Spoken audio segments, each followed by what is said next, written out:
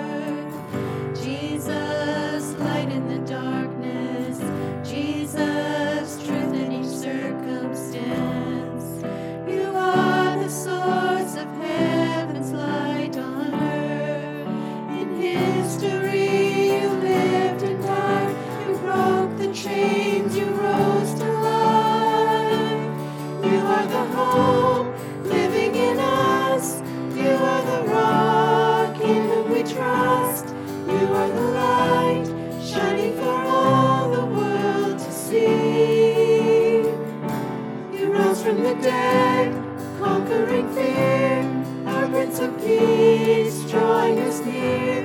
Jesus our hope, living for all who will receive. Lord, we believe.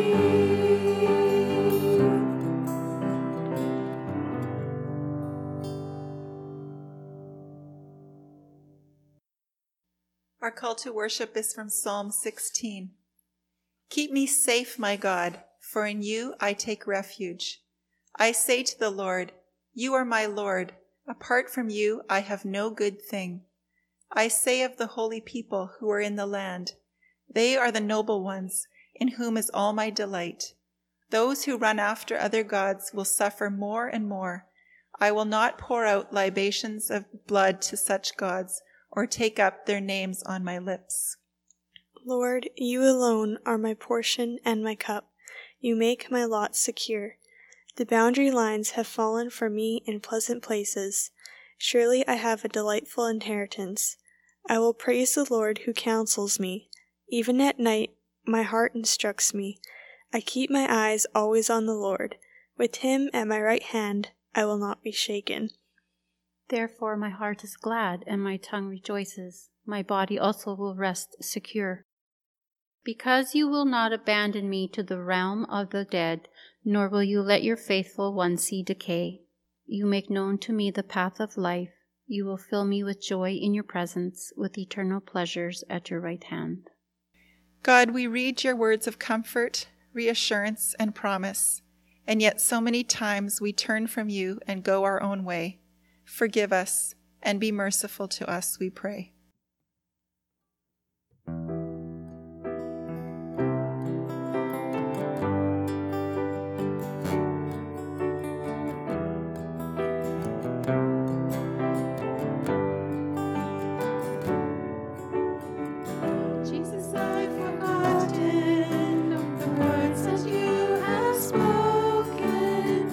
Promises that burned within my heart have now grown dim.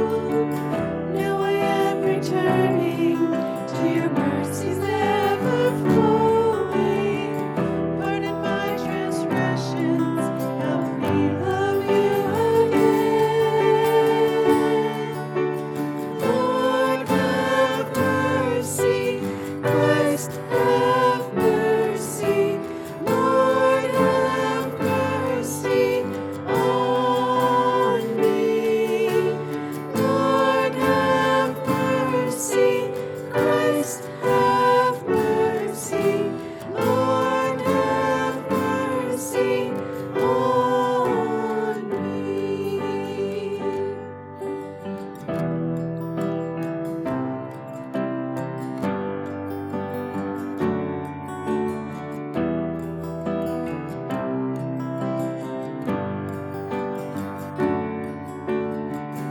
I have longed to know you and all your tender mercies, like a river of forgiveness, never flowing without end. So I bow my heart before you in the goodness of your presence. Your grace is forever shining like a beacon in the night. Lord, have mercy. Christ, have mercy.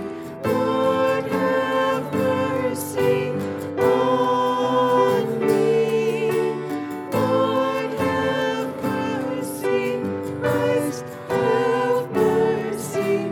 Lord, have mercy on us.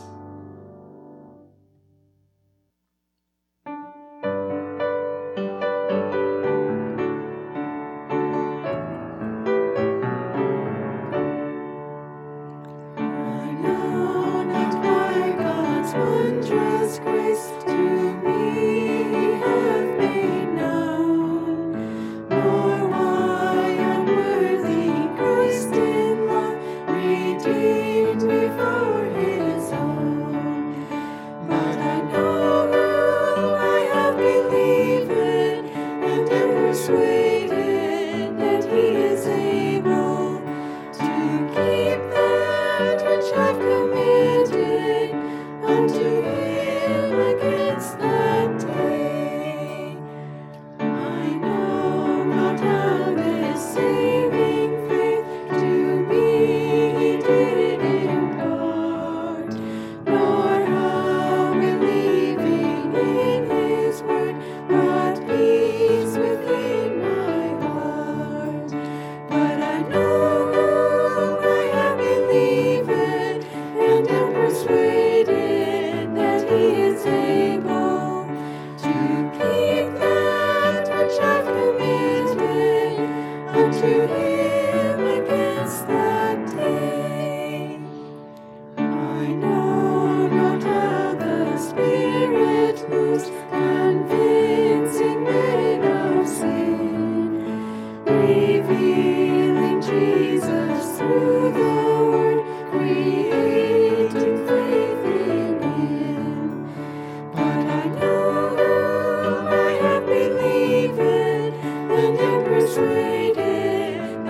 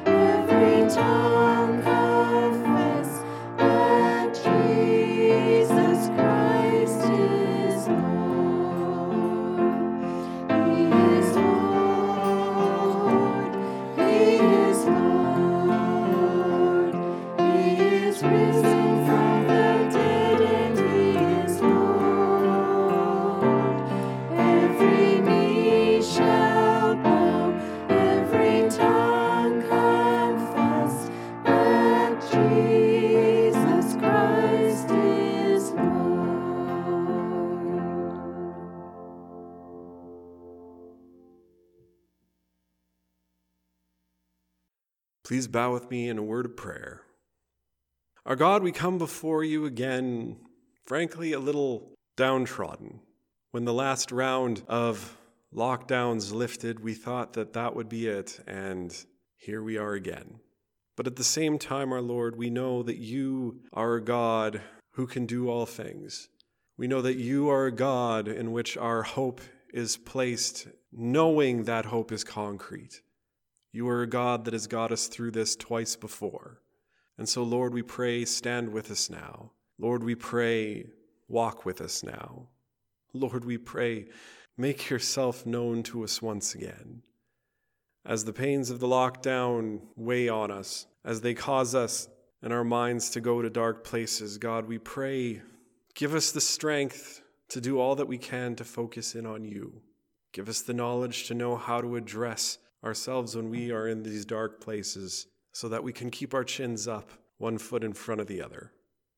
God, it is a difficult time, but nevertheless, we know that you have been with us up until now. So Lord, we pray, be with us for these next few weeks until this lockdown too ends. And God, we also very much so pray, let this be the last one. Lord, this we pray. And God, as for the last 2 weeks and this one as well, we have spent time looking at what hope can be, what hope in you can be. God, we pray now more than before, set these lessons in our heart. Lord, it can be very difficult to know the way forward just now, but at the same time, you have been walking with us and our parents and grandparents and all of the generations back. All of this time, it has been you that has been there. And so, God, when you say that you will be with us, God, when you say that you will walk with us, God, when you say these things, we know that they are true. And so, Lord, help us to stand strong in that. Lord, help us to stand strong in the fact that when we look to the future, we see a future where beyond a shadow of a doubt, it is you victorious. Lord, help us to live for that day. Help us to live now in the reality that that is coming soon. Lord, these two things we hold before you now. And as we live in your good creation and we live in your town of McGregor, Lord, while we don't know how that will look just now, at the same time we know that you do. And so please help us to live out this hope to the world around us. In your name we pray. Amen. Revelation 21, verses 4 and 22 to 27. He will wipe every tear from their eyes. There will be no more death, or mourning, or crying, or pain, for the old order of things has passed away. I did not see a temple in the city, because the Lord God Almighty and the Lamb are its temple. The city does not need the sun or the moon to shine on it, for the glory of God gives it light, and the Lamb is its lamp. The nations will walk by its light, and the kings of the earth will bring their splendor into it. On no day will its gates ever be shut, for there will be no night there. The glory and honor of the nations will be brought into it. Nothing impure will ever enter it, nor will anyone who does what is shameful or deceitful, but only those whose names are written in the Lamb's book of life. Today we are going to be finishing up our 3-part series on hope, real hope, biblical hope. In the first 2 weeks ago, we looked at how there is a concrete hope to be found in Scripture. Hope based on the fact that our God keeps his promises, based on the fact that our God will act for the things that he loves, which is all his creation, and based on the fact that our lives have meaning because God created us with purpose when he made us in his image. Purpose that includes building relationships with him, with ourselves and one another, and with the rest of creation as well. This purpose we were created with is so important that with his help, it doesn't matter how scary the world is, things can be made right again if we live the life we were created to live. Then last week we explored the second major topic when it comes to looking at biblical hope. The sorry truth that sin is in the world. Sin, which is the name given for all that which makes us bad at what we were created to do, that blinds us to our God, tears us from one another, ourselves, and destroys creation. Sin that is the reason the hope found in God is often so very hard to see. But to this problem of sin, we saw also that there is a solution. Jesus Christ, a part of the God of creation, who said all that he made was good, who was born to us, fully human while staying fully God. And in this act, as well as over his life to come, in the death and resurrection, he showed us in a way that we can fully understand, fully comprehend how we can be human as we were meant to be again. How we can see past the scourge of sin if we just look at Christ our Lord, believe who he is, and follow his lead. And in this way, the hope that we lost sight of due to sin can return once again. Both of the last sermons are well worth checking out if you want to get a more complete, albeit very broad strokes overview of the topic of hope. But altogether, they do set the ground quite well for the third foray into the subject of hope. Because while for the first message, we turn to the beginning of our Bibles and the next to the middle, this week we're going to finish at the end. And to start us off, I want to ask a question. A question that, full warning, depending on how you were raised, may very well set you a little bit on edge. What do you think of when you think of the end of the world? Is it a good thing or is it a bad thing? When you think of the end of the world, does the idea fill you with happiness and longing, or does it fill you with dread? Is it a good thing, or is it something you feel you should say is a good thing even though in your gut it terrifies you? Judging by how I worded that last line, I suspect you know how I, for most of my life, have answered this question. Truth be told, I used to be kept at night terrified of the end of the world. Well into my adult years, unexpectedly loud noises, I would swear, were the beginning of the end, and that I had been left behind.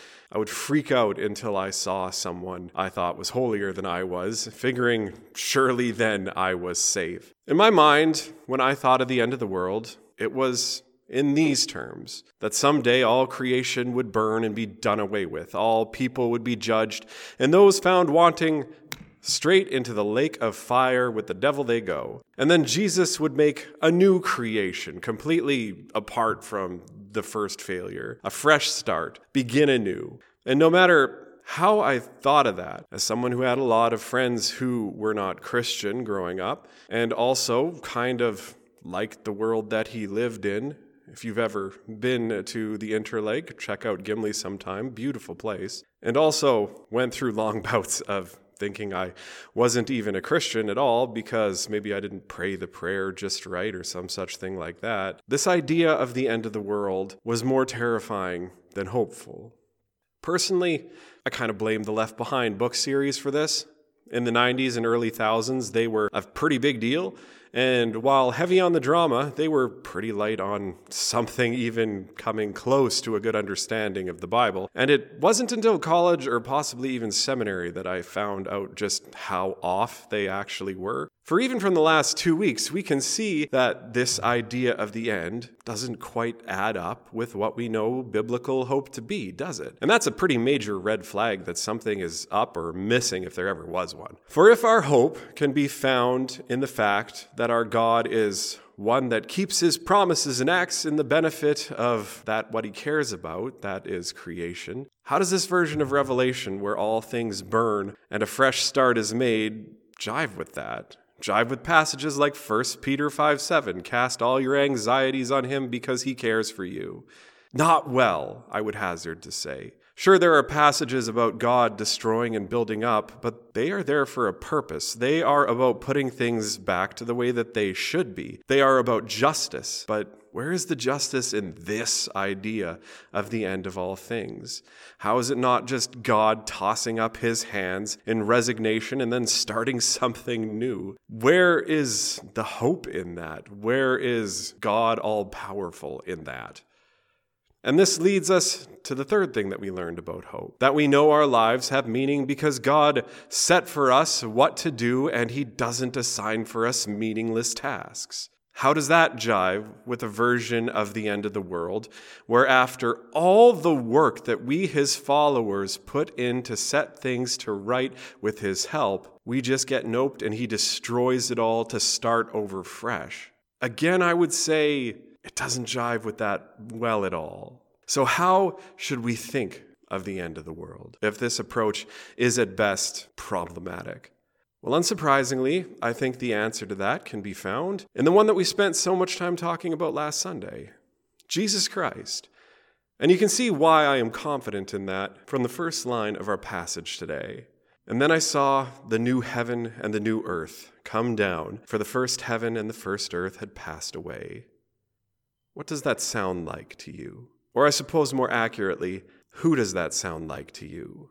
Someone who passed away, and then when we see their new body, we see something that is both heavenly and also earthly combined. In our passage last week, Luke 24:36-48, we saw the story of the first time that Jesus met his disciples after the resurrection. At the beginning of it, he just appears as if from nowhere, an act we only ever see heavenly beings like the angels do. And then he shows the disciples how he is also still human, still in a physical body, as he eats before them and they touch his wounds from the crucifixion.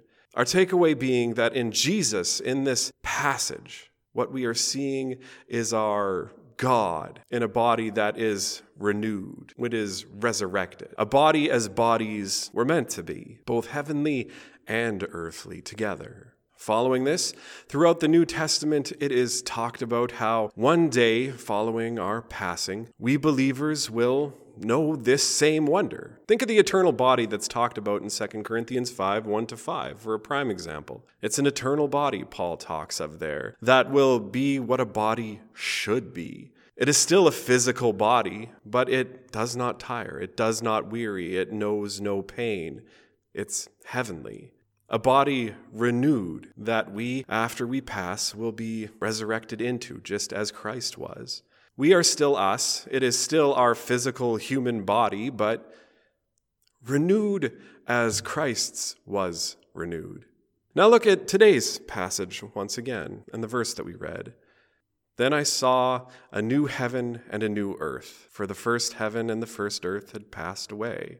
It does not read that one is destroyed so that the new one could come, but instead it reads as a resurrection, as if this new heaven and new earth are renewed. Creation as it was meant to be. Here's what I, and most of both the recent and the ancient voices I could find, understand what is going on in this passage. And I'll tell you now, it makes a lot more sense of what we know of hope than the other understanding where everything is burned and discarded does. In verse 1, the old creation and the old heaven, things that we think of now as diametrically opposed to one another, and that they are diametrically opposed to one another is why sometimes we have such a problem seeing the hope in anything. Through the work of our God, after long years, they have run their course, much like the old body of Jesus Christ ran its course that dark day on Calvary, much as we will all one day run our courses as well. But to this, instead of being simply done away with, scrapped, instead creation itself is reborn as well. God's creation that he said was good will be made new, just like the body of our Lord. No longer are the earthly and the heavenly in opposition to one another. Now they can be thought of as one, come together to the point that God's dwelling place itself, as we see here in verses 2 and 3, is fully among his creation and his people. And his people now again live with him as we once did in Eden. And that this has happened means that we, who we have seen 2 weeks ago, are kind of the pinnacle of creation, the ones created to shepherd over it all, we too are reborn in that time. Our bodies, both earthly and heavenly, as Paul talked about in our passage above. We are, as such, truly fit to live as we were created to live. And as a result, no longer is there, as we read here, any tear in our eyes. Death has been done away with, for it too has passed. Mourning, crying, and pain are no more, for the old order had passed away. And we are then, like our Lord Jesus and creation, resurrected into the new, where the earthly part of us is no longer fallen, but is together with the heavenly, and we are renewed, that which we were created to be. All that has caused us to lose hope is no more, for we at the end of all things, creation, humanity, and God, are living truly as we were meant to, together. That sounds pretty hopeful, doesn't it? In the end, we are where we were in the beginning. Human as we were meant to be on a creation that was very good, and God walked among us. Except you know what? In that day, it will be even more than at creation. For before the fall, we read that God came and went among his creation. That is in Genesis 2. But on this day, and from then on, the presence of our Lord, we read, will be among us, lighting our way like a lamp. Verse 23 of our passage today. We will walk by its light. In this new creation, things will be not just good or even very good, but they will be what creation has never been before. This, my brothers and sisters, is what we hope will one day be our home, and that we hope it means that we can have faith in our God that it will come to pass. Not just heaven as we think of it now, apart from all things, but instead this living proof of our God triumphant. But if you are still afraid of this end, if you, like I was for much of my life, are thinking, well, that's all good, but what about that judging part of Revelation that you mentioned before? That is the part I don't like. Don't be too concerned on that front either. Because remember that we know who the judge at the end will be. Christ is our judge. Christ, who is fully human as well as fully divine. Christ, who knows just how hard the world can be. Christ, who loves you so much as to die to make sure this is how you end up, that this is how creation ends up. That is the judge. Imagine if you punched a guy because he was about to attack a child, and then you were brought to court on assault, and you found out that the judge was the child's parent. That's the level of bias that we are talking about here. This isn't saying that everyone gets a free pass, but instead have hope that if there is a length that our God will go in order to make sure that you join him in this end, that you better bet he will take it, if the Gospels are anything to go by at least. But this is the hope that we have for the end, a time where all creation is made new. A time where all creation, ourselves included, are resurrected into something more than we ever thought possible. A time when our relationship with creation is perfected. A time when our relationship with one another is beyond strain. A time when our relationship with ourselves is more than we knew healthy could be. And a time where our relationship with God is so good that he is literally the light that guides our way. It will be a time when we as humans are beyond fully human. It will be a time when all hope is realized and all the things that cause us to lose sight of that hope today are lost in the glory of our God. It will be a time that is worth praying to hasten the day.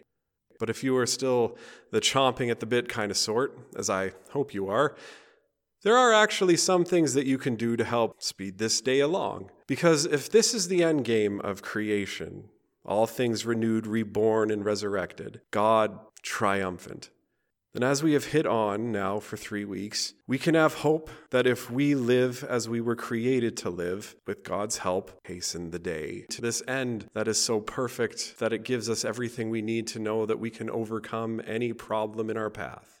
So, if we say that our Lord Jesus Christ will do whatever he can so that as many as possible will experience the resurrection with us, well, then know beyond doubt that his tasking of us to build relationships with other people plays a big role in just that. Now, who do you talk about your faith the most with? Who do you show the love and care of Christ the most with? People that you've never met before, or those that you have a relationship with? Obviously the second. So go out there and make new friends, not just acquaintances that you preach at and then never see again, but real friends who you will have in your life, that you can actually show Christ's love to in its entirety. And as such, show this person what it means for them to be human themselves by pointing them towards our Lord. This may seem like a small thing to bring about such a grand end, but there are billions of Christians in the world today. So just imagine what all of us having a few friends can do. And if even this seems like a terrifying prospect, either making new friends or sharing who you are with others, don't forget, God is with you. The Holy Spirit sent to help you do just this. And the church is here as well, the place set by God to go out from and to equip all people to be human as Christ shows us human can be.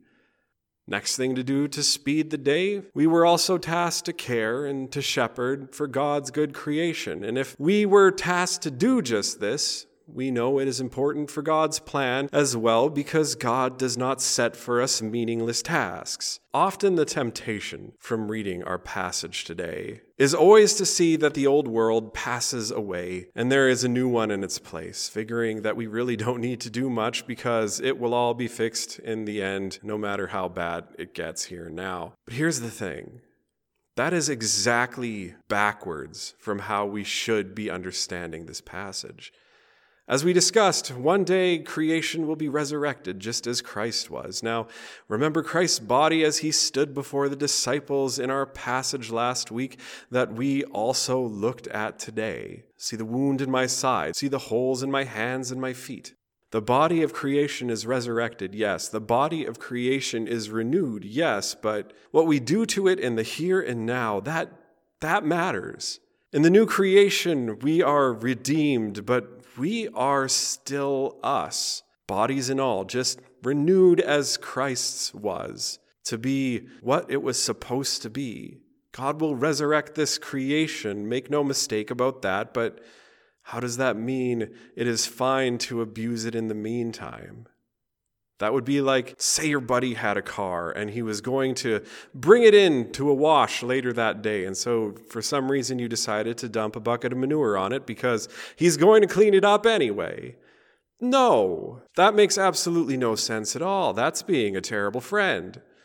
So care for the body of creation that will be renewed.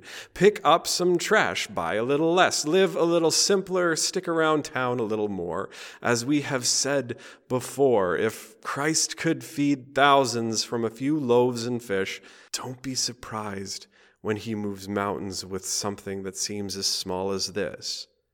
Also, if we were tasked by our God in creation to have a good relationship with ourselves, that means take some time when you need some time. It means we shouldn't think of working ourselves ragged into the bone as a good work ethic. It means that we shouldn't just put off those little things that we hear creaking in our bodies, but instead should address them if we feel they need addressing and just don't want to admit it to ourselves. After all, how can we go about the other things that God tasks us for unless we pay attention to ourselves as well? And finally, as human beings made in the image of God, we were made to have a relationship with him. And you better believe that building this relationship will speed the day of hope that we have heard of today. The day when all of the things that we fear, all of the things that set us on edge are done away with by the glory of God.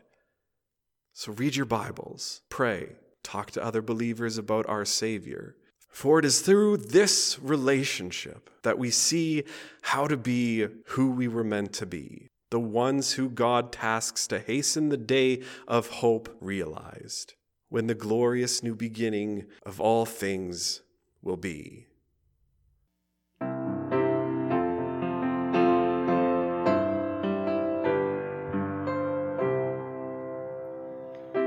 peace,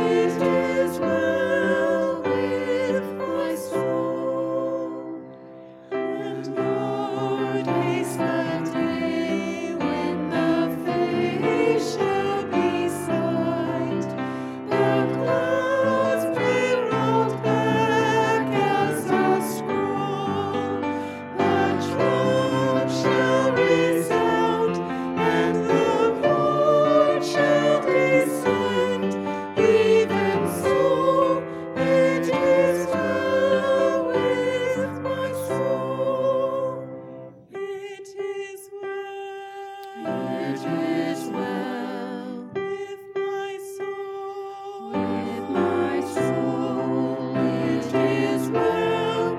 It is well with my soul. Our benediction comes from the book of Romans. O the depth of the riches and wisdom and knowledge of God! How unsearchable are his judgments, and how inscrutable his ways. For from him, and through him, and to him are all things. To him be glory forever. Amen. Go now and serve our God.